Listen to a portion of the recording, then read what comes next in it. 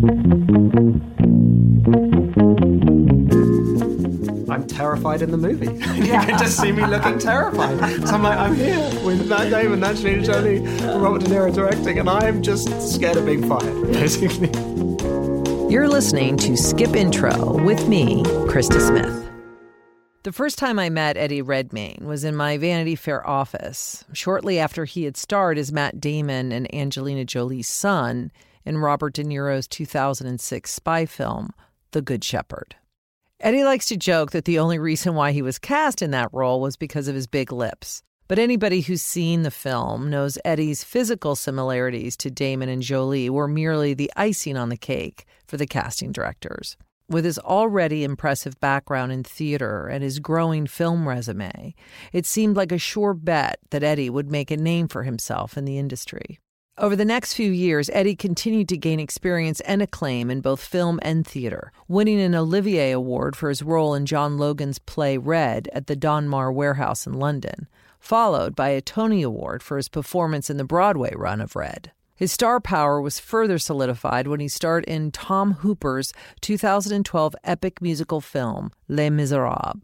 By 2014, all bets were off. Eddie's portrayal of Stephen Hawking in The Theory of Everything not only captivated a global audience, but won him a Best Actor Oscar at the 2015 Academy Awards. His unique ability to completely transform into his characters has since defined much of his acting career. Just last year, he returned to the stage for a London revival of Cabaret, which earned him an Olivier Award for Best Actor in a Musical. In Tobias Lindholm's new film, The Good Nurse, Eddie undergoes yet another incredible transformation, this time into one of the most prolific serial killers of the 21st century. Eddie stars as Charlie Cullen, a nurse who took the lives of dozens, maybe even hundreds of his patients without the detection from authorities or hospitals who employed him. That is, until one of his own colleagues, nurse Amy Lochran, played by Jessica Chastain, was able to bring him to justice. All right, Eddie Redmayne is on Skip Intro. This is super exciting. I've known Eddie for a long time. I feel like right out of the gate, I seem to have met you. I can't even remember now, but... I can. It's been so great to just, to see you at bits in your career and whatnot, and to see you in this film, obviously, The Good Nurse. I loved you with Jessica Chastain. I was so excited when I heard you guys were starring in this movie and knowing that it was coming and then watching it. And this particular character, obviously based on a true story, we knew nothing about him. And other than what we read in the news, right? You heard about it and how it was reported. But what I loved about your performance is and it reminded me what a physical actor you are, like how you just physically morph into your characters.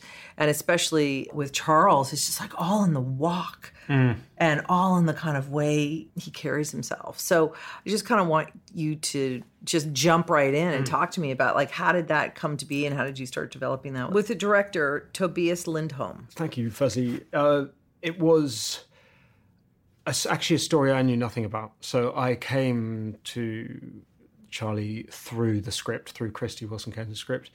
And as he's revealed in the film, to Amy, I suppose, he was revealed to me. The extraordinary thing with this film is there is a book by Charles Graeber that is about this moment in the story, but also about, it's almost a biography in some ways of Charlie Cullen. And over the years, I've done played quite a few real people, and each film demands something different. But the one thing that remains constant is it's never a documentary, it's never facsimile. You're not going to succeed in that. And so over the years, each sort of script presents a different way of approaching it. This one for me was, you had this Bible that was the book. It was extraordinary first-hand accounts. It was court documents. It was, but you then also had Amy, the real Amy. So the character Jessica plays, who I got to speak with at length, along with photographs, video footage, and all of that stuff you try and sort of accumulate. But one of the things that I found most useful in relation to the physicality element was that Charles Graeber describes, having spent a lot of time with the real Charlie Cullen, how he had the shape of a question mark.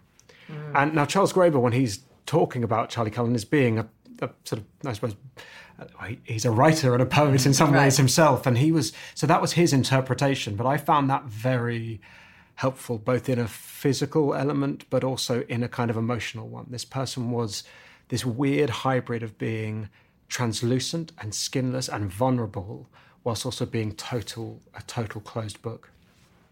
Anonymity was his tool. This was, and he got great power and a kick-off being sort of anonymous. So it was how you make a character present whilst also being anonymous. That was the conflict for me. Mm-hmm. And I had also read that this project kind of reinvigorated your acting, right? Your desire. Because I imagine we're all human. You ebbs and flows in your journey and in your creativity of what you're excited to do and when.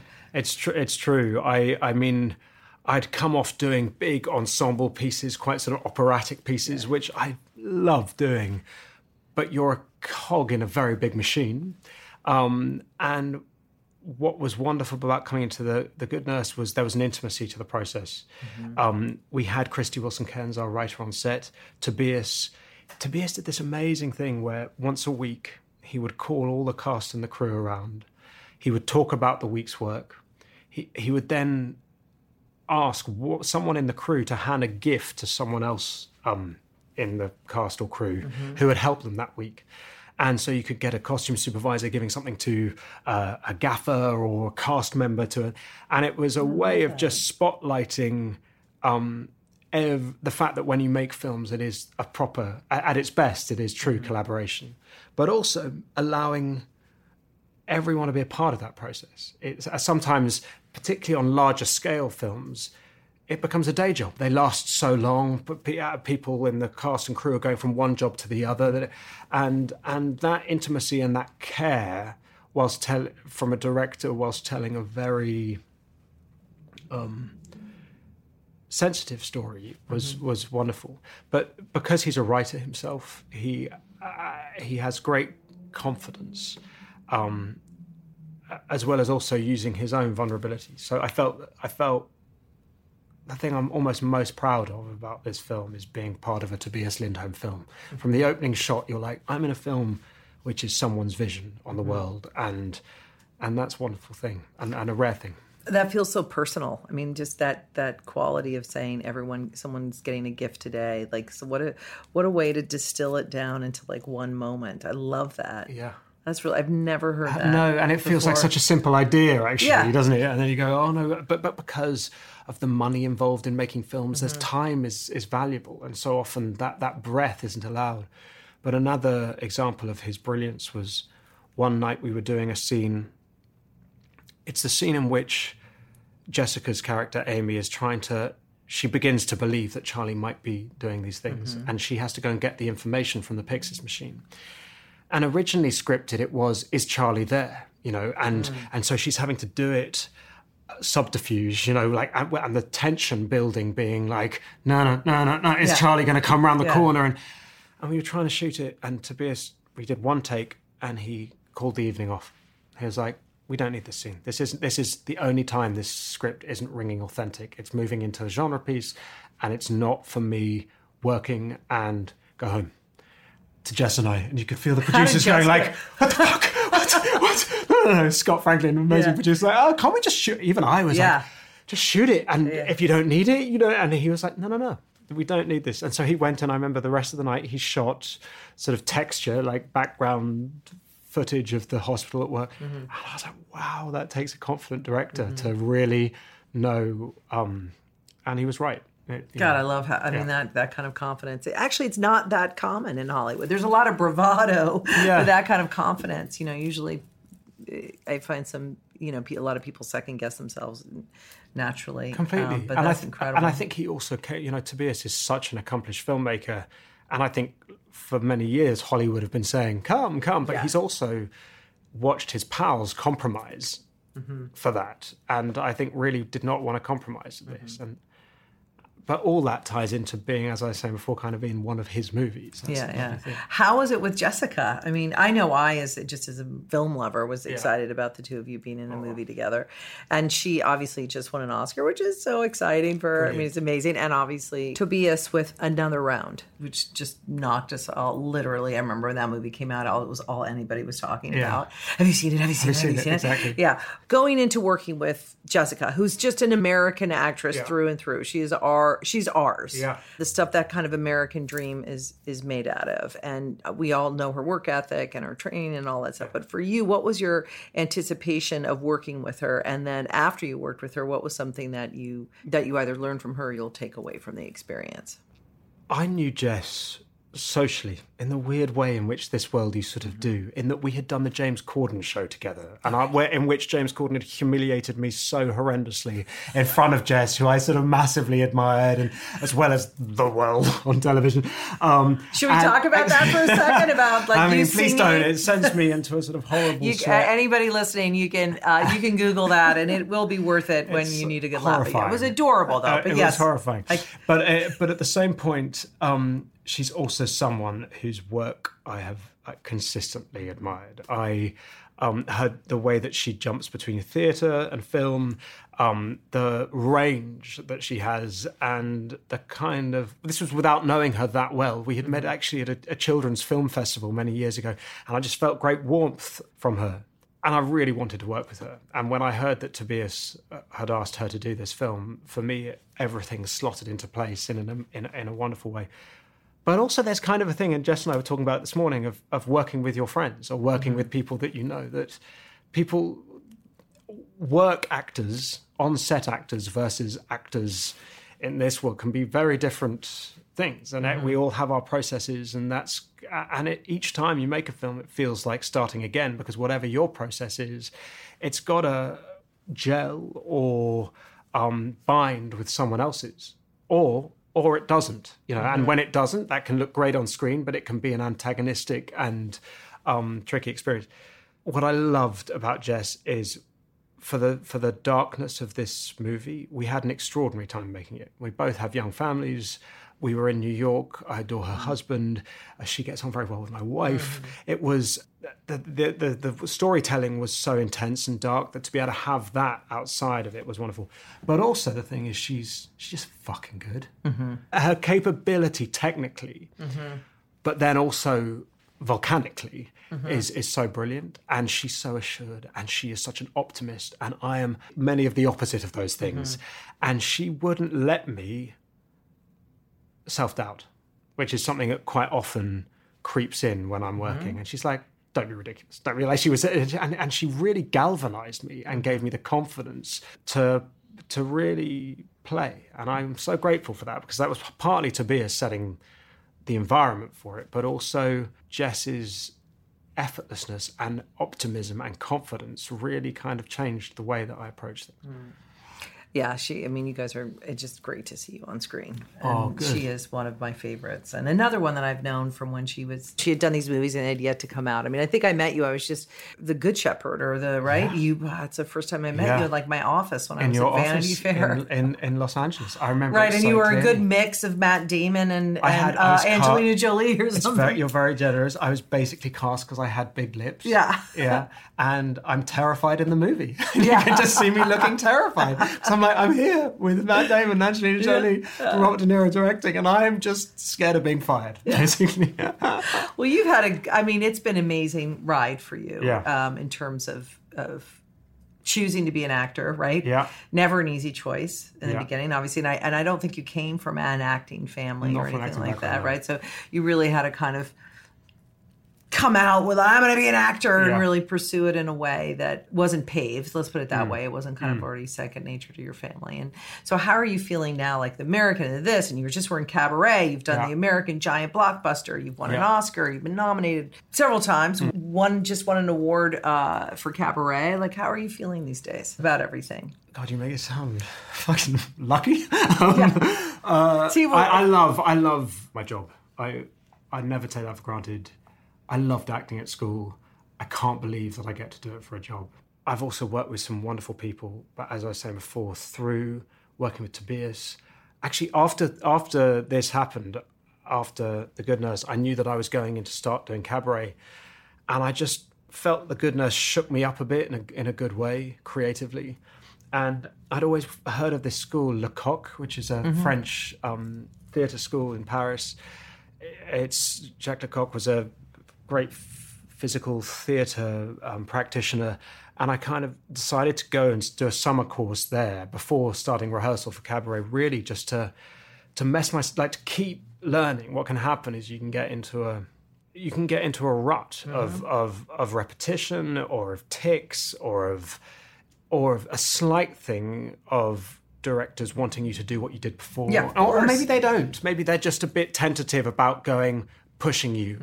And what happens is you can, and with that, of course, you lose a bit of the love. So I did this course with maybe 20 other students from across the world. It was with two extraordinary French teachers, a physical theatre that I knew nothing about.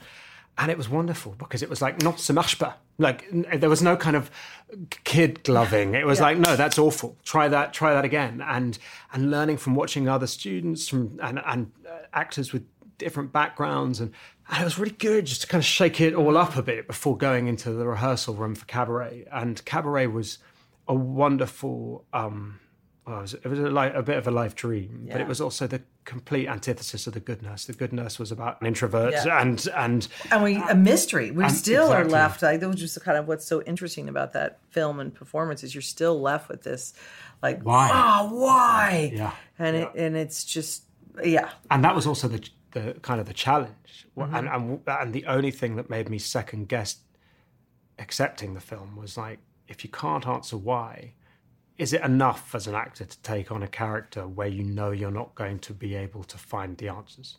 Does that make sense? And is the process enough? And I think that was one of the things I enjoyed the most about it. Do you feel like you got to a why, or? Well, talking to Amy, the real Amy, the why is a dissociative. This was two different human beings. Right. Like she says that the only time, and it's written at depth in the book, and it was one of the more scary scenes to film, that the only time she saw the serial killer was in the diner.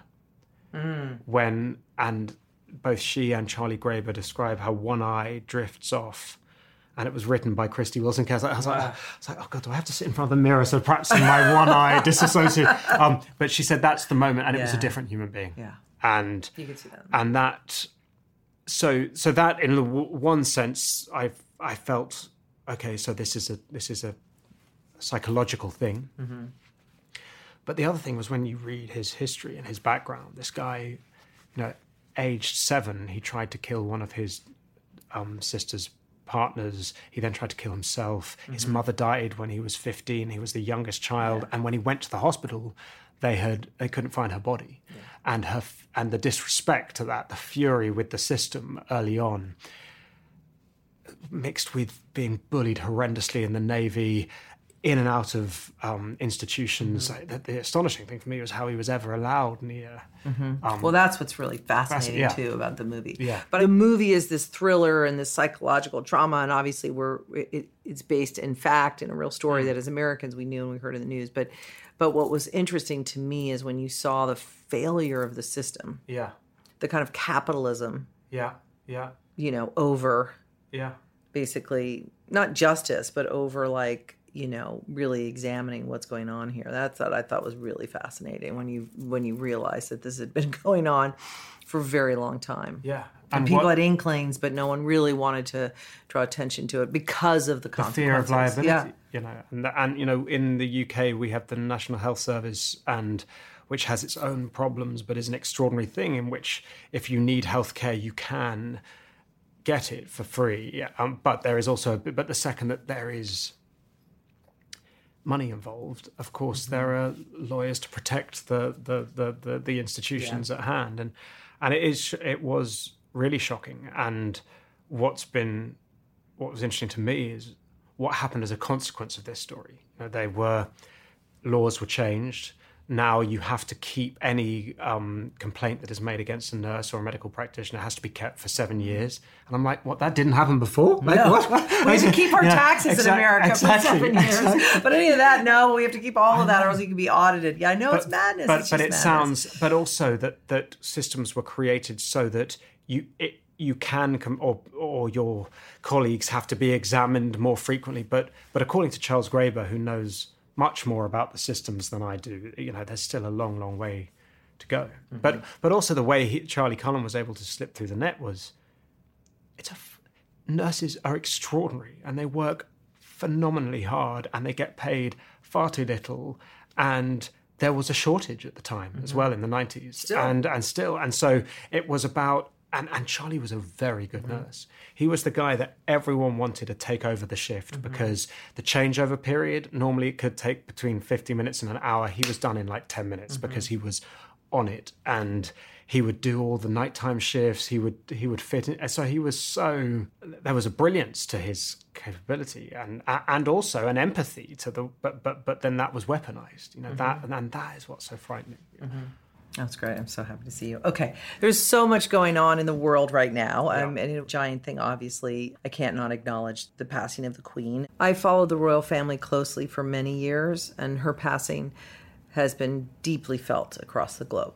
I'm asking everybody this season on the podcast about so much is happening in the world that we're contending with, whether it's politics or extreme weather, whatever it is, that I'm looking for the tiny wins in life and to kind of like build on those tiny wins. And so I'm asking everybody, what's a tiny win that you've had recently? That's a really good question. And I think there's an amazing need for finding the optimistic windows. As I said, Jess has been moving me away from being a pessimist to aspiring to be an optimist. My collective experience making cabaret with an extraordinary group of people from all walks of life, different genders, different sexualities, different ages.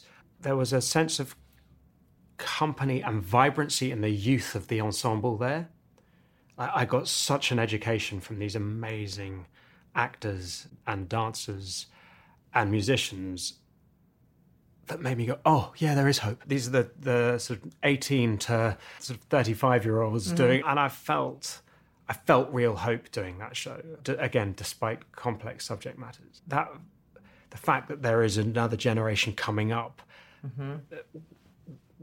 with such passion and vitality and a different outlook on the world, retaining an optimism, despite a lot of things being railed back against that generation, I felt a sense of a little win of optimism. I'll take it. Eddie, did they get you on TikTok?